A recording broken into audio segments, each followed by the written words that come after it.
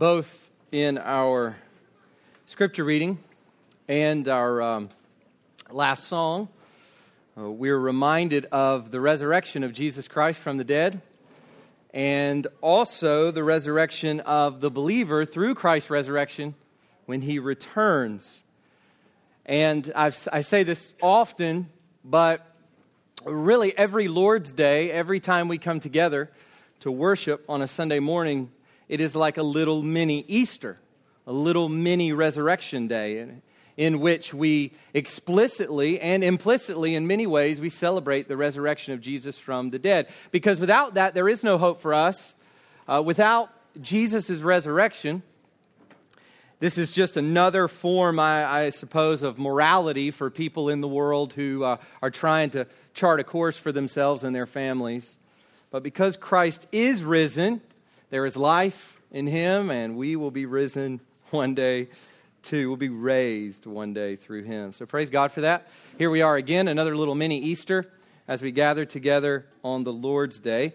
If you would, please go with me in your Bibles to Genesis 10, verses 1 to 32. Yes, another genealogy. So I guess you're quite excited or not, but yes, we have today before us another one of these genealogies in chapter 10 of Genesis. We were last in a genealogy in chapter 5, quite a long one there, and here again we have another long one to work through.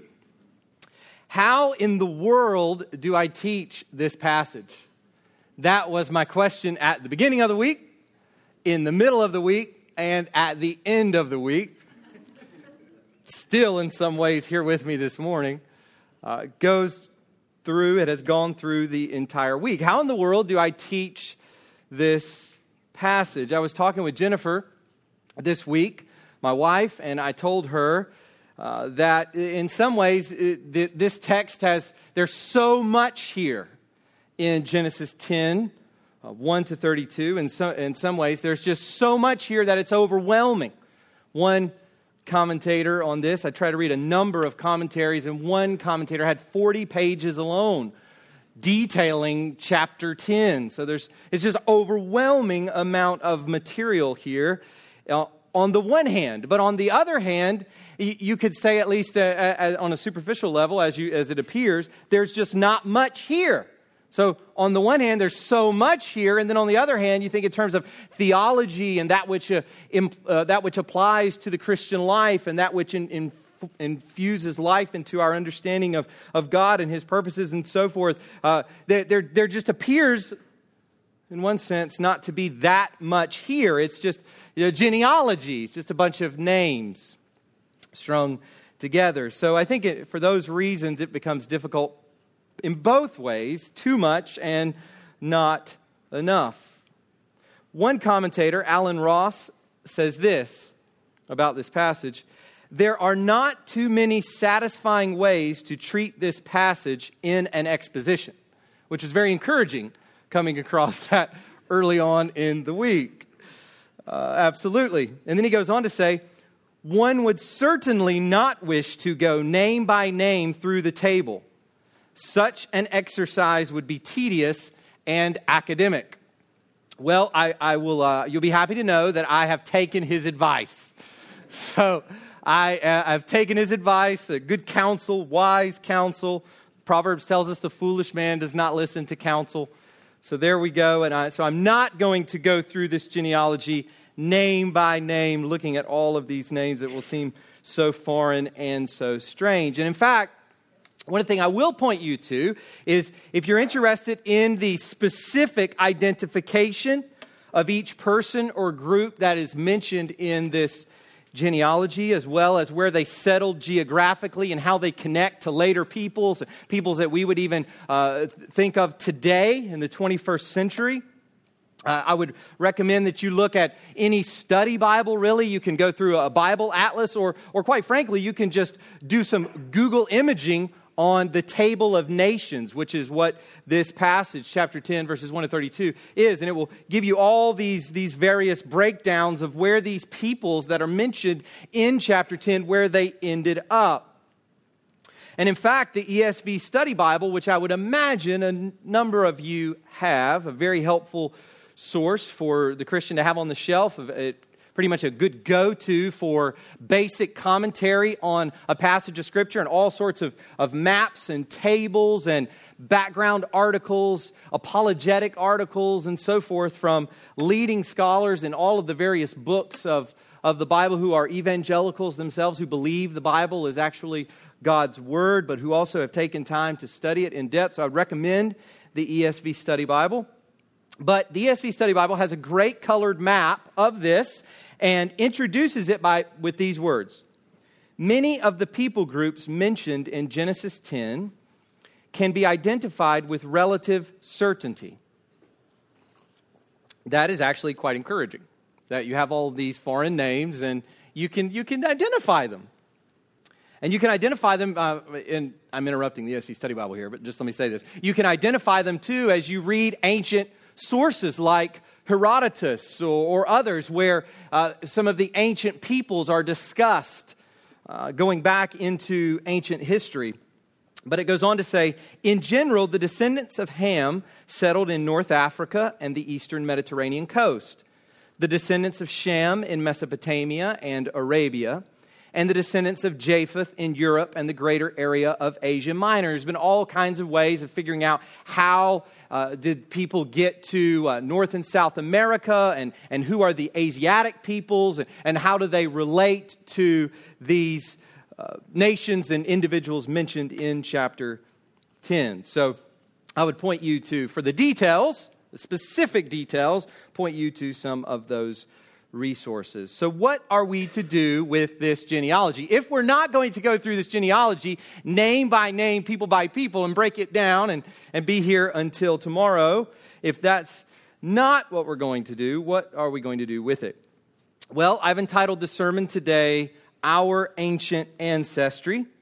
As far as ancient history is concerned, it really doesn't get any more ancient than this. Of course, we go back before the flood, but if we are thinking about a post-flood world, kind of new creation, recreation, new beginning, if we're going back to that period, this is really as ancient as it gets. So some of you think history is utterly boring. I feel sorry for you. I honestly do. Some of us think history is amazing, and you could just sit and read biographies and histories and so forth in your free time, falling to sleep at night and waking up in the morning or whatever. You love this stuff. And so for those of us who do love ancient history and who find ourselves moving over to the Egyptian exhibits or to the ancient Near Eastern exhibits when we go to museums or the Greeks or Romans or wherever, this is really the beginning of ancient history as we would understand it. This is the beginning of all of it. An account of the earliest populating of the world, and it comes to us in the form of a genealogy. So, just to give you an understanding for the whole passage, the first verse says this, verse 1, these are the generations of the sons of Noah, Shem, Ham, and Japheth. Sons were born to them after the flood. And I want to show you kind of what's going on here by going back a little bit in Genesis and just identifying a few passages that read very similar to this. So look at chapter 2, verse 4. This language of the generations. So chapter 2, verse 4 says, these are the generations of the heavens and the earth when they were created in the day that the Lord God made the earth and the heavens. So there we go. It unpacks for us the creation of the world, but with a focus on God's pinnacle creation, man and woman, humanity, at the end there of chapter 2. And then look over at chapter 5, verse 1. Same language. This is the book of the generations of Adam. And we know, of course, that was the previous genealogy we looked at. It goes through Seth, from Adam through Seth, all the way down to Noah. And then look at chapter 6, verse 9. These are the generations of Noah. And then Noah was a righteous man, blameless in his generation. Noah walked with God. And so then we come to chapter 10. These are the generations of the sons of Noah. So we're getting a little bit of a structural a structural clue here to how the author wants to unpack for us his story, how he wants to lay out this history going all the way back to the creation. And this is just another point, kind of a new chapter. We're entering into a new chapter after the 6, 7, and 8, and 9 chapters that look at Noah and the flood. So these are the generations. And then look at the last verse of our passage, chapter 10, verse 32. These are the clans of the sons of Noah, according to their genealogies, in their nations, and from these the nations spread abroad on the earth after the flood. So as I say again, this is an account of the earliest populating of the world. This is ancient history. But in tracing the lineage and spread of ancient peoples, we know that this table of nations, as I said, it has been called, is selective and not exhaustive. It doesn't give us every single detail. So, for example, you'll notice that when the genealogy begins in chapter 10 and it goes through the sons of Japheth in verse 2, it pulls out for special handling Gomer and Javan. These two individuals, and then it moves on beyond that. It doesn't actually go through and give you all the details of the other sons. It just pulls out some of these for special focus. And then in verse 5, we get these words, from these, the coastland people spread in their lands, each with his own language, by their clans in their nation. So not exhaustive. That's a very general statement saying there's more coastland peoples. Those peoples are spreading. They're out there. I'm not going to give you all the details of those folks, but that's how it happened. So that's what's going on. That's the big picture of this genealogy. So as we try to approach and crack open this text to understand it and apply it as Christians, what I want to do is give you 5 words, and you'll find these in your bulletin. You've already looked there, 5 words that I think help us to deal with this genealogy in a palatable way, in a way that will help us to understand how it is situated and what we should take away from it. So 5 words. First is confirmation. Second, connection. Third, corruption. Fourth, continuity. And finally, consummation. Hopefully those words will enable us to wrap our minds around this passage of God's Word. I want to reiterate for us that this too is edifying. This too is God-breathed Scripture. Okay, so this genealogy is no less God's Word than something glorious, as we would say, like Ephesians 1 or Romans chapter 8, at the very end of Romans 8, or John chapter 10, I am the good shepherd.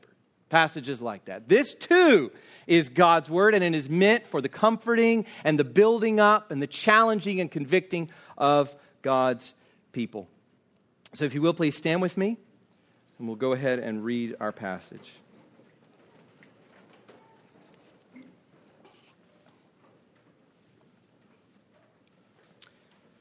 This is God's Word. Genesis 10, 1 to 32. These are the generations of the sons of Noah, Shem, Ham, and Japheth. Sons were born to them after the flood. The sons of Japheth, Gomer, Magog, Madai, Javan, Tubal, Meshech, and Tiras. The sons of Gomer, Ashkenaz, Riphath, and Togarmah. The sons of Javan, Elishah, Tarshish, Kittim, and Dodanim. From these, the coastland people spread in their lands, each with his own language, by their clans in their nations. So there's Japheth. Now, verse 6. The sons of Ham, Cush, Egypt, Put, and Canaan. The sons of Cush, Seba, Havilah, Sabtah, Raamah, and Sabteca. The sons of Raamah, Sheba and Dedan. Cush fathered Nimrod. He was the first on earth to be a mighty man. He was a mighty hunter before the Lord. Therefore it is said, like Nimrod, a mighty hunter before the Lord. Must have been a saying back then. The beginning of his kingdom was Babel, Erech, Akkad, and Calneh in the land of Shinar. From that land he went into Assyria and built Nineveh, Rehoboth-Ir, Calah, and Raisin, between Nineveh and Calah. That is the great city. Egypt, or Mitzrayim, fathered Ludim, Anamim, Lehabim, Nephtahim, Pathrushim, Casluhim, from whom the Philistines came, and Caphtorim. Canaan fathered Sidon, his firstborn, and Heth, that's the Hittites, and the Jebusites, the Amorites, the Girgashites, the Hivites, the Archites, the Sinites, the Arvadites, the Zamorites, and the Hamathites. Afterward, the clans of the Canaanites dispersed, and the territory of the Canaanites extended from Sidon in the direction of Gerar as far as Gaza, and in the direction of Sodom, Gomorrah, Admah, and Zeboim as far as Elishah. These are the sons of Ham by their clans, their languages, their lands, and their nations. So that's Ham. Now verse 21. To Shem also, the father of all the children of Eber, the elder brother of Japheth, children were born. The sons of Shem, Elam, Asher, Arpachshad, Lud, and Aram. The sons of Aram, Uz, Hul, Gether, and Mash. Job is from Uz. Arpachshad fathered Shelah. By the way, that wasn't there. I just put that in there about Job. Just those of you who aren't following along. Arpachshad fathered Shelah, and Shelah fathered Eber. To Eber were born two sons. The name of the one was Peleg, for in his days the earth was divided. That's what his name means. And his brother's name was Joktan. Joktan fathered Almadad, Sheleph, Hazarmaveth, Jerah, Hadaram, Uzal, Diklah, Albal, Abimael, Sheba, Ophir, Havilah, and Jobab. All these were the sons of Joktan. The territory in which they lived extended from Mesha in the direction of Sephar to the hill country of the east. These are the sons of Shem by their clans, their languages, their lands, and their nations. These are the clans of the sons of Noah, according to their genealogies, in their nations, and from these the nations spread abroad on the earth after the flood. You can go ahead and be seated. If you're thinking that was tough to listen to, you didn't have to read it. So, all right, well, let's pray to the Lord and ask for His blessing on this time in His Word. Father, thank you for your goodness towards us in Jesus. Thank you that we can come and open up a passage like this in the Bible and we can see the glory of your redemptive plan and we can see the glory of Christ even here. Father, we thank you that all of Scripture is inspired and all of Scripture is about Christ. Father, we praise you that we get the privilege to be here this morning to sit under your word. Thank you, Father, for this grace. We recognize that we could be among a people who have not heard of Christ. We could be among a people who do not have your word in their own language. And Father, we pray for those peoples. We pray that you would send us, even some of us here, to those people, that they might bow to you as their God, that they might trust in the finished work of Christ for their salvation, that they might be renewed and remade in the heart, and that they might receive eternal life with you.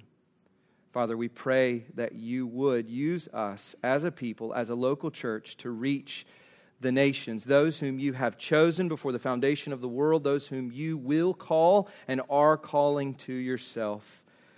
Would you use us to bring the gospel to the nations, we pray.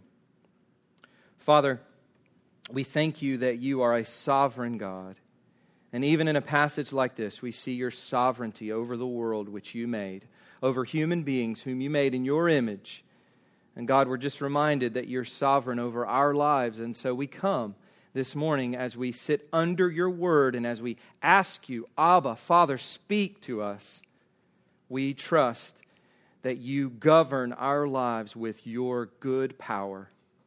And Father, we pray we would trust that more, that in the midst of what seems like darkness, what seems like hopelessness, what seems like unending strife or struggle or whatever else we face, Father, that we would hope in Jesus, that we would hope in you, the one true God, and that we would rejoice despite the struggles we face. Father, would we do this not because life sometimes is good and sometimes not so good, but will we do this because you are always good and your purposes for us lead to our good and you can be trusted. So, Father, we pray that you would minister to each of us this morning. God, not a single person in this room knows how you want to minister to each person. But God, we know that you are sovereign over hearts. You know us inside and out. And so we pray that you would take this seemingly difficult and maybe wooden and maybe just unimportant or maybe insignificant passage that some might come to and say, I'm going to skip over that. But Father, we pray you would even take this morning and that you would receive glory by using a text like this to change hearts. We pray that you would do this among us today. We ask it in Jesus' name. Amen. So we have confirmation, connection, corruption, continuity, and consummation. The first of these we're going to look at this morning is confirmation. One of the themes that we have tried to trace repeatedly in our study of Genesis so far is the character of God. I want to take every opportunity that I can, as I think we all should, for us to see how the text is grabbing us by the hand and leading us to see and trust this glorious God. We know that that was Moses' reason for writing. Let's not get distracted and get distracted with how it all went down and the history of the nations and all of the little details, all of which are important, so much so that we become fascinated, we begin to speculate, and we begin to just get wrapped up in a story, much like we would a John Grisham novel on the beach or whatever. We just get lost in the story and we forget that this text is about God. It's about His glory. It's about His faithfulness. It's about His trustworthiness. And Moses is, in a sense, as he writes these words under the inspiration of the Holy Spirit, he is, in a sense, pleading with Israel to trust their God. Go into the land under Joshua's leadership. Obey God. Don't worship idols. Don't worship these dead gods, these non-existent deities. Worship the Lord. He's good. He's faithful. He'll take care of you. He's done all these things to precede where you are at now, to prepare you for where you're at now. Trust Him. That's the reason Moses wrote this. That's the reason he wrote it for Israel to read, and that's the reason he wrote it for Four Corners to read, so that we would see and trust in God. So I hope that's happening. I hope that's happening for you as we're going through Genesis. Maybe some of these things are interesting to you, and maybe you've gone and read a lot of things. But are you trusting God? Are you looking to Him in your life? Because that's the effect. That's the effect of this book. So when we come to this genealogy, there is one very important observation that we cannot fail to make. And it might, on one level, seem too basic to make. But we need to make this observation. And it's this. This genealogy is in itself a confirmation of God's blessing. It houses a little confirmation. It is itself confirming something. It is confirming God's blessing, God's promise, and God's faithfulness. Remember what we read back in chapter 9, verse 1. Go there with me if you will. Look at what it says in chapter 9, verse 1. And God blessed Noah and his sons and said to them, Be fruitful and multiply and fill the earth. The blessing is the means by which procreation happens. We saw that in Genesis 1. As God blessed the creatures and they were going to go and procreate, they were going to go and reproduce and populate the earth. And we saw that in chapter 1, verses 26 to 28, where God said to them, He blessed them and He said, be fruitful and multiply and fill the earth. So we know that reproduction, procreation, filling the earth happens by means of God's blessing. And so when we come to a genealogy like this with all these crazy names, we are getting a confirmation of the truth of God's blessing, the reality of God's blessing being put on display. So when we come to chapter 10, verse 1, and we read these words, these are the generations of the sons of Noah, Shem, Ham, and Japheth. And then here it is, sons were born to them after the flood. Once again, telling us that God's blessing is in effect, reminding us of this, that no matter where you go in the earth, no matter what corner of the globe you find yourself in, no matter what kind of wickedness, human wickedness manifests itself, there you still have the blessing of God. There you still have the common grace of God. It's the only reason that leaves grow on trees. It's the only reason that babies are born to pagans. It's the only reason that any of us can enjoy anything is because of this God who has blessed humanity. So what else does this tell us? Just this very basic observation that the genealogy is a confirmation of God's blessing. Well, it tells us that God's speaking is effective. And what I mean by that is that when God speaks, things happen. We saw that in Genesis 1. And God said, let there be light. And God said, and God said, and God said. And every time God spoke, something happened. And that reminds us that every time we come to God's Word, every time we come to His Word inspired that we find in the Bible, it's effective. It's powerful. There is a theology of God's effective speech running throughout all of the Bible, and it's the reason that the Son of God is called the Word of God, through whom He made all things. God's Word always accomplishes what it sets out to do. And so we get Jesus on the cross, the Word of God incarnate, saying, it is finished. The Word did it. And every time we open up the Bible, God speaks. And if we listen, God's Word will be effective in our lives. We come here this morning and we got different things that we're struggling with. We've got some issues maybe in our own hearts that we've identified even recently. Issues in our marriage, issues with our children, issues with people in this church maybe. And we're wondering how does this change? Is there any hope? There is hope through God's Word. God's Word is a powerful tool in the hand of God's Spirit. So we know that God's speaking is effective. He speaks a blessing and it happens. That's my point.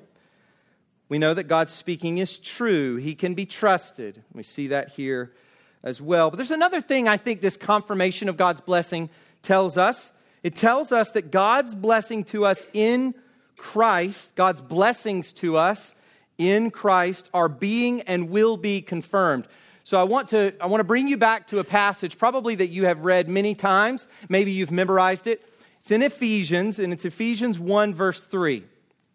I love this verse, but this is what Paul says there as he just breaks out in praise of God. He says this, "Blessed be the God and Father of our Lord Jesus Christ." And here's what I want to draw your attention to. "Who has blessed us in Christ with every spiritual blessing in the heavenly places." So let me say this again. As we see God's blessing being confirmed here in this genealogy, it tells us that God's blessings to us in Christ are being and will be confirmed. Just as sure as God's blessing resulted in the procreation of people and the spreading of these peoples in the world, God's blessing to us in Christ in the heavenly places will bear powerful fruit in our lives and ultimately eternal life. Amen. The Holy Spirit is the seal. There's a fly up here that is joining me. God's Holy Spirit seals us and ensures for us that this will happen. So that's the first thing I want you to see, confirmation. We can't miss that. Confirmation of God's blessing. Secondly, we have connection. Connection.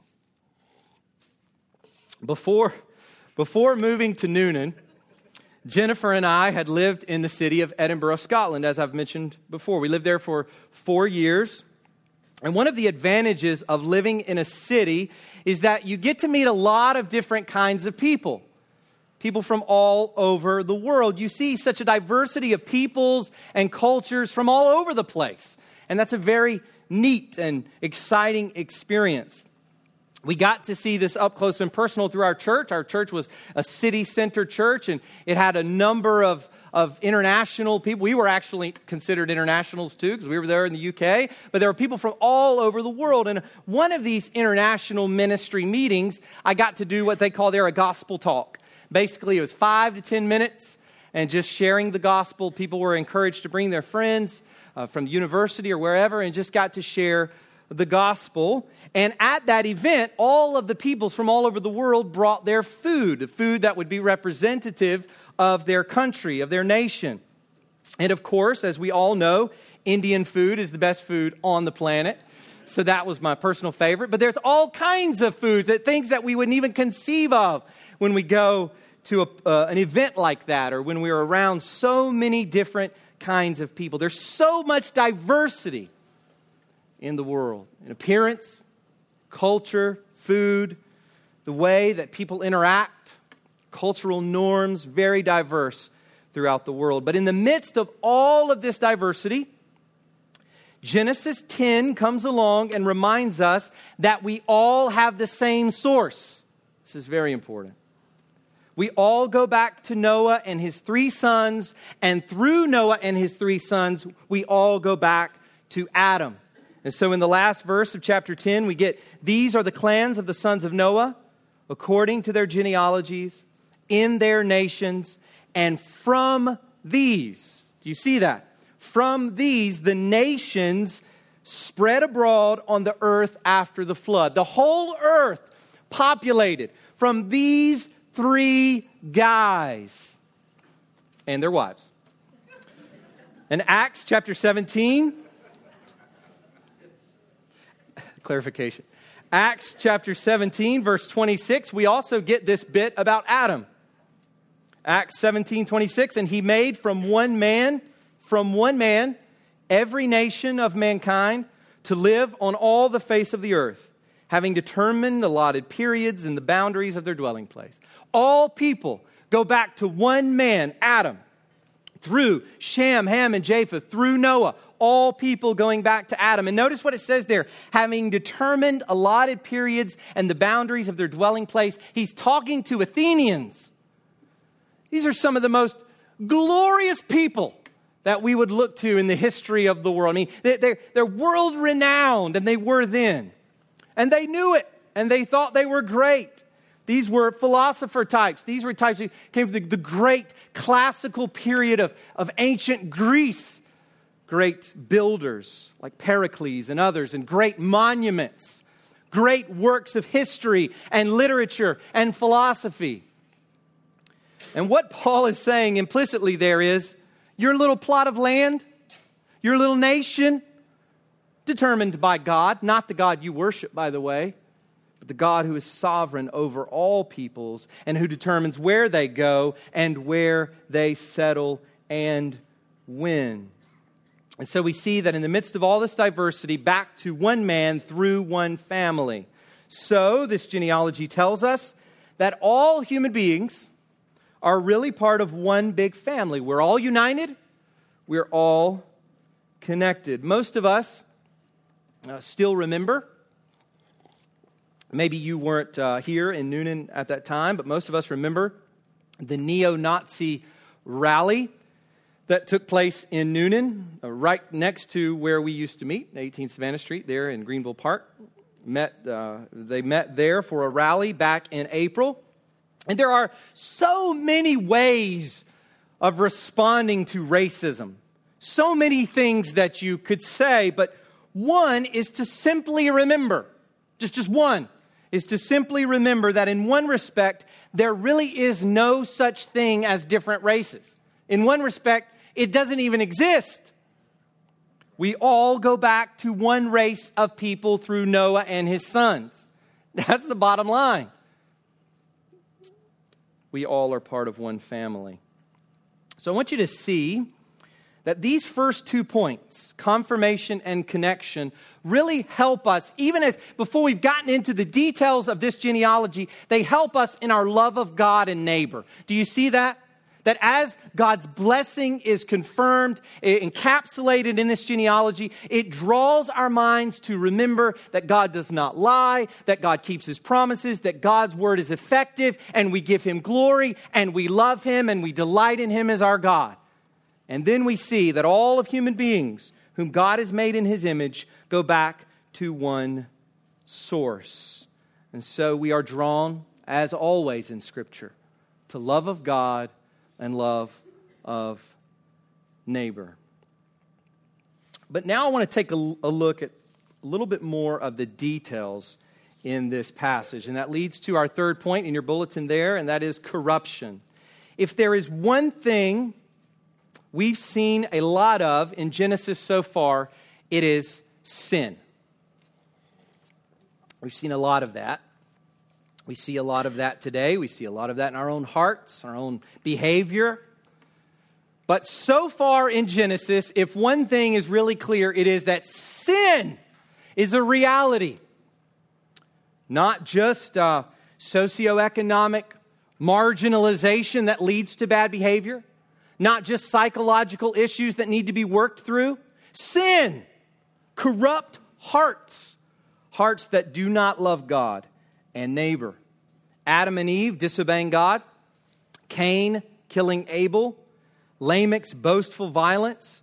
The depravity of human beings at the time of the flood. And then even after the flood. It's amazing. Sin, sin, sin, sin, sin. Then you have the flood. You think you're going to be okay. And then last week we saw Noah passed out naked in his tent, drunk. And then we have Ham, his son, dishonoring his father. And when you compare his behavior with that of his brothers, his behavior becomes that much more grievous and despicable. When you see the extent to which they tried to cover their father, Ham does the utter opposite, which shows the wickedness that we see in his behavior. So lots and lots and lots of sin so far, but maybe you are tempted to think that the whole sin theme is on pause at this point. This is a genealogy. It's not dripping with sin. It's just a bunch of names. It's a genealogy. This is pretty neutral territory, right? We're getting a little break, a little breather from corruption and sin and depravity and so forth at this point. Well, that's not the case. When we dig a little deeper into this text, we see human corruption still very much at work. And we see this corruption in a number of ways. And probably most strikingly, it comes through this figure Nimrod. So let me draw you to this guy, Nimrod, in verses 8 to 12. Let's read those verses. Verses 8 to 12. Cush fathered Nimrod. He was the first on earth to be a mighty man. He was a mighty hunter before the Lord. Therefore it is said, like Nimrod, a mighty hunter before the Lord. The beginning of his kingdom was Babel, Erech, Akkad, and Calneh in the land of Shinar. From that land he went into Assyria and built Nineveh, Rehoboth-Ir, Calah, and Resen between Nineveh and Calah. That is the great city. So what do we do with this guy Nimrod? Well, at first glance, there doesn't appear to be a problem with Nimrod. There's nothing really explicit here. It doesn't say he went on a killing rampage. It doesn't say he was an angry man. It doesn't say that he was wicked. It doesn't say that he cursed God or disobeyed God, at least on the surface. We don't see that here on the surface. He's a strong man and a hunter. Commendable qualities, right? strong man and a hunter. And it even says before the Lord. Maybe you're tempted there to think, okay, so he walks before God. Maybe you read into that some Noah kind of language. He walked with God, and Nimrod is before the Lord. Lord's looking down on Nimrod with great commendation, perhaps.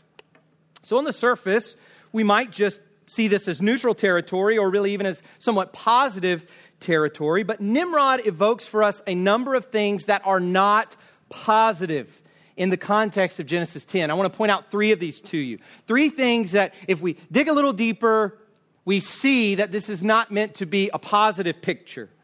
So the first of these is that his city building brings to mind Cain. There's nothing evil about building a city. Of course not.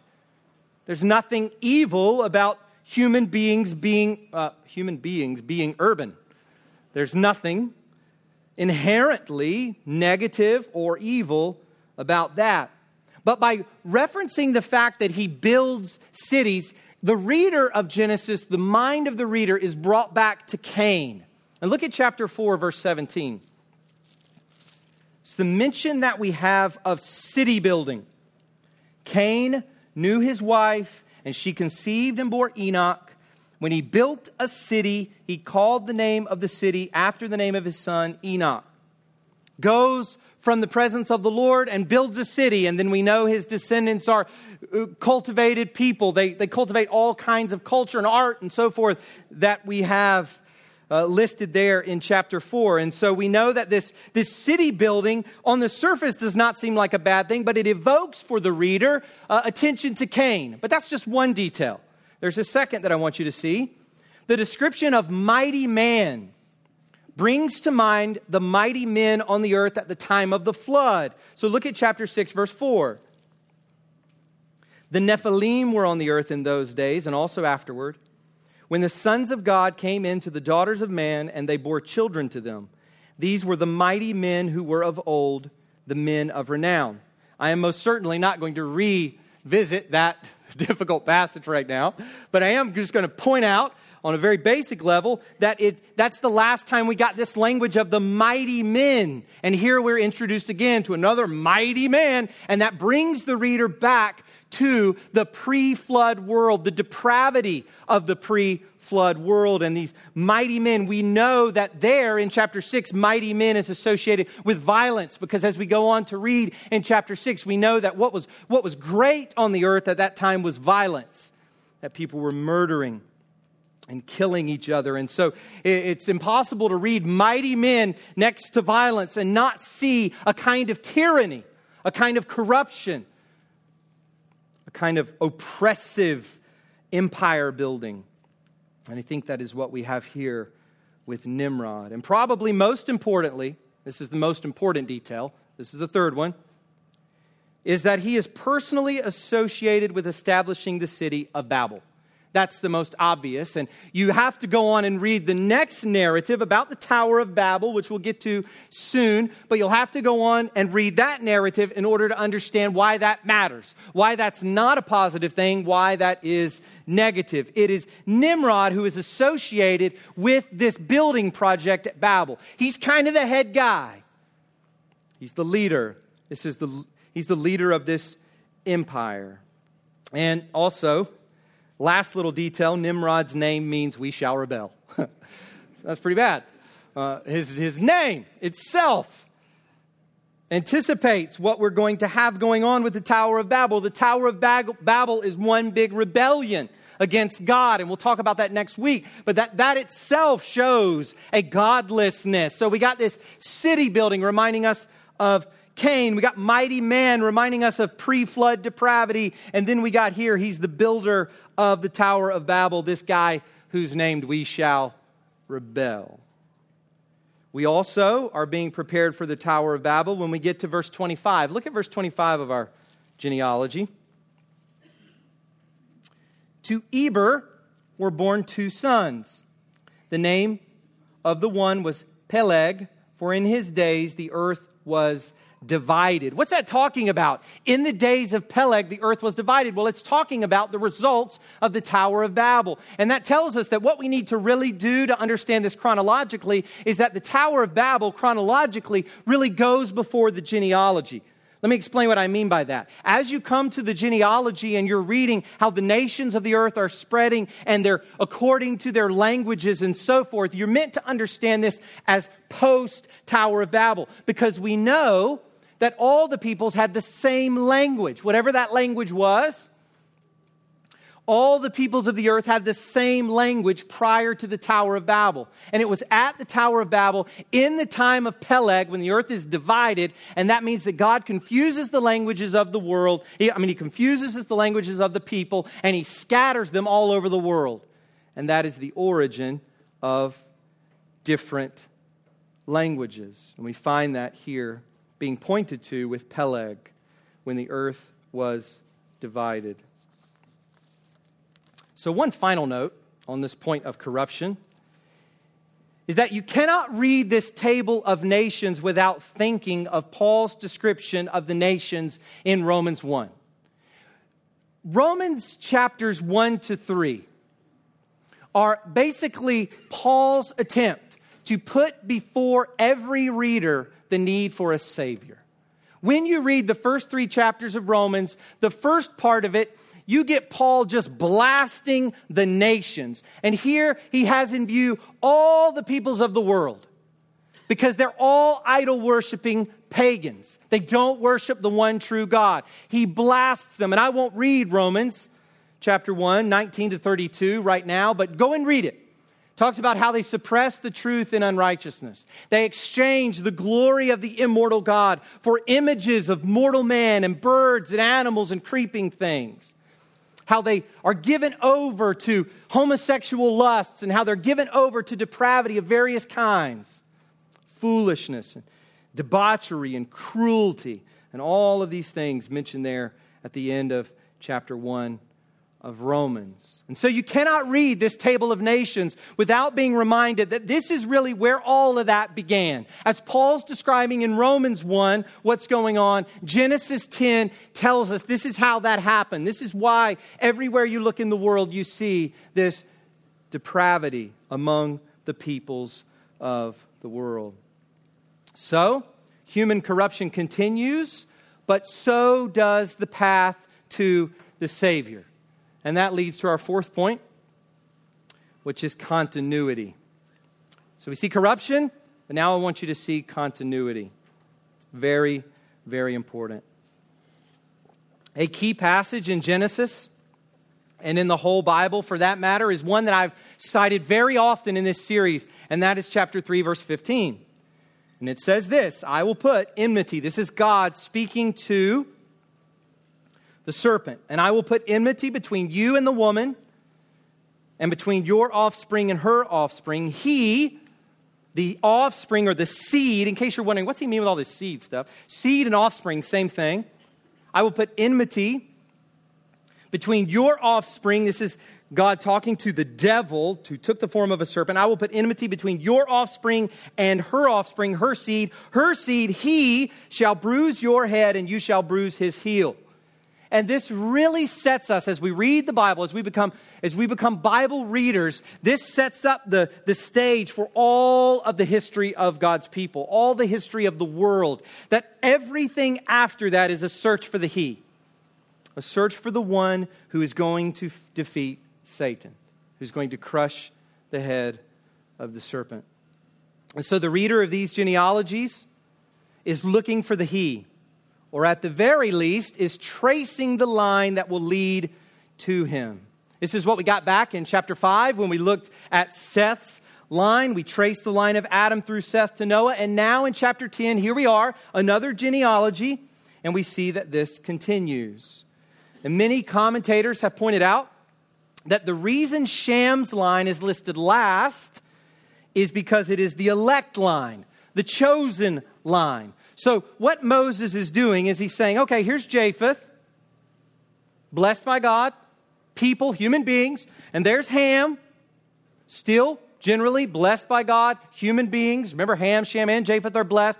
And then here's Shem.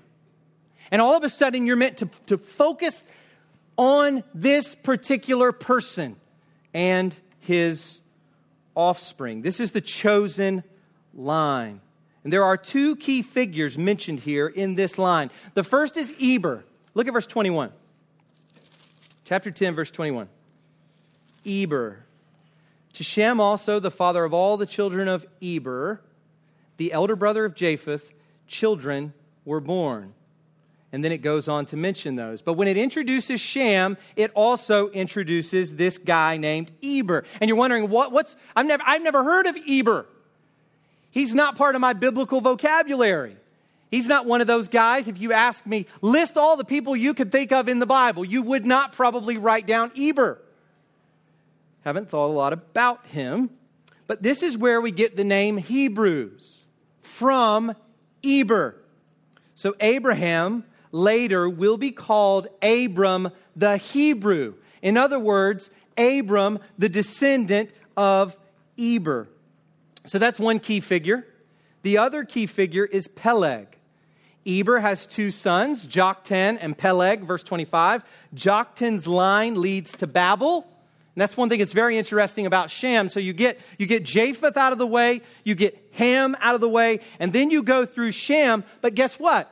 Once you get to Eber, there's two lines that break off of Shem.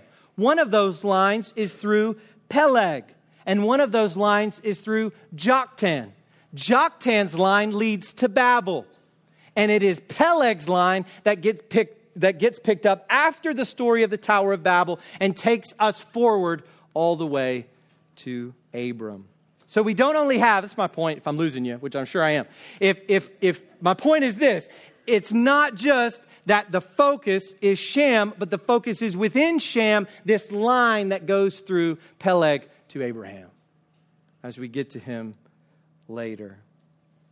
God's plan to send a Redeemer continues.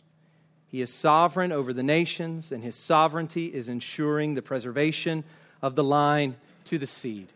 Isn't it amazing to see God doing this? This is something that we should see in the genealogy. Is that in the midst of all these nations moving around and the Nimrods of the world rising up to create empires and to oppress other people, in the midst of all of this, we have God sovereignly preparing the way for Christ. He is sovereignly overseeing history so as to make sure that people are born that will lead to Abraham. And then from Abraham, as we see in Matthew 1, all the way to Christ. The genealogies should bring us to a state of worship because they tell us of our sovereign God who sent his Savior, sent our Savior to save us. And nothing could stop it. Nothing. Another note that I want to make here is that it is the focus on this line that governs the attention given to the various nations. So I don't know if you read through this, maybe you haven't asked this question, maybe you didn't notice it, but as we were reading through, one of the things you would have picked up on is that the description of Japheth's descendants is very short. You see that at the very beginning. And then the description of Ham's descendants is very long. There's all these verses about Ham and not so many verses about Japheth. Why is that? Well, the reason is that the author is focusing on those nations that have to do with Israel. The focus of this genealogy is Israel. The focus of this genealogy is the line. And what we know historically is that the descendants of Japheth are the ones, these are the Indo-European peoples. These peoples moved far north, they moved west and east out into India. These are not the people who are in the purview of Israel. It is the descendants of Ham, primarily, whom Israel is constantly coming up against. So, for example, among the descendants of Ham, we have Egypt, who enslaves Israel. We have Babylon, who will ultimately destroy the temple and destroy Israel. And we have the Canaanites. We learned last week, these are the people who will occupy the land that belongs to God's people. So we've looked at the confirmation of God's blessing, the connection of all people, the corruption and preparation for the Tower of Babel, and the continuity of the line. But there's one last thing as we finish, just one more thing that I want you to see before we leave today, and that is consummation. What do I mean by that? As a Christian, it is difficult to read this description of the birth and dispersion of various nations and peoples at the beginning of the human story without seeing the completion of human history. In other words, as you read chapter 10, you are seeing kind of the beginnings of human history, if you will. After the flood. This is the beginning of ancient history. It's hard to read this in chapter 10 without the mind of the Christian going to the end of human history, the completion of human history, the consummation of all things. And what do we find? When we go to the consummation of all things, this is what we read. Revelation chapter 7, verses 9 to 10. After this I looked, and behold, praise God for this. Look at this picture. A great multitude that no one could number. Let me just say this. My son frequently asks me, he just started kindergarten, he frequently asks me, Daddy, what is the biggest number? And I don't know how to answer that question. The biggest number, I guess, that we have any conception of is some kind of trillion, or a zillion, or whatever. I don't know how to answer that question. But what we know is that there will come a time when there will be something innumerable. We won't be able to give it any illion whatsoever. And it's here, a multitude that no one could number. From every nation, from all tribes and peoples and languages. From every nation that comes from all these that we just read, that exists today. All nations standing before the throne and before the Lamb, clothed in white robes, with palm branches in their hands, and crying out with a loud voice, salvation belongs to our God who sits on the throne and to the Lamb. This is the amazing thing, is that one day, all of those diverse nations worshiping idols that we find in Romans 1, that picture will be utterly reversed. And that all the nations of the world will gather around the throne of God and worship His Christ. Amen. The Lamb of God who was slain to purchase people from every tribe, tongue, and nation. No Christian can read Genesis 10 without thinking of Revelation 7. So how is it that we get at the beginning of the story, this mass of diverse and corrupt nations, but at the end of the story, praise God, the God of history, at the end of the story, we get all these nations worshiping the Lamb around the throne. How is that? How is it you go from what we read in Genesis 10 to what we read in Revelation 7? And the link really is what we'll see in Genesis 12. Verse 3, if you'll look there with me, that's where we're headed. Genesis 12, verse 3, this is God speaking to Abram. I will bless those who bless you, and him who dishonors you, I will curse. And here it is, those beautiful words that make Revelation 7 a reality. Stay with me. Here's what it says. And in you, all the families of the earth shall be blessed. And here's what I want to leave you with this morning. The seed of the woman is the seed of Abraham. That's what I've been getting at. The seed of Eve, the offspring of Eve, is the seed of Abraham, who came through Shem, who came through Seth, came through Adam and Eve. And this seed is the one who will bring blessing to all the families of the earth. It is through him that the nations of the earth will one day be reconciled to one another and to their Creator King. It doesn't matter who sits in the Oval Office at the end of the day. And it doesn't matter who rules, leads the countries of the earth. There will not be peace on earth until Yeshua reigns on the earth. And when Christ returns and reigns upon the earth, people from nations all over the world will together love one another, get along and not fight. And together we will exalt God, so that as the prophet says, the knowledge of the glory of God will fill the earth. That's where Genesis 10 is headed. Let's pray. Father, thank you for your story. It is your story. You are the God over history. You are sovereign even today. You are sovereign over our nation, and we pray for our nation, yet we recognize that it is, as Augustine would say, still part of the city of man. Father, we recognize that those who belong to the city of God are pilgrims in this world. We are strangers. We do not have a homeland here in the ultimate sense. We look forward to a heavenly city, the New Jerusalem, from you, our King and our God, through Christ, your Son.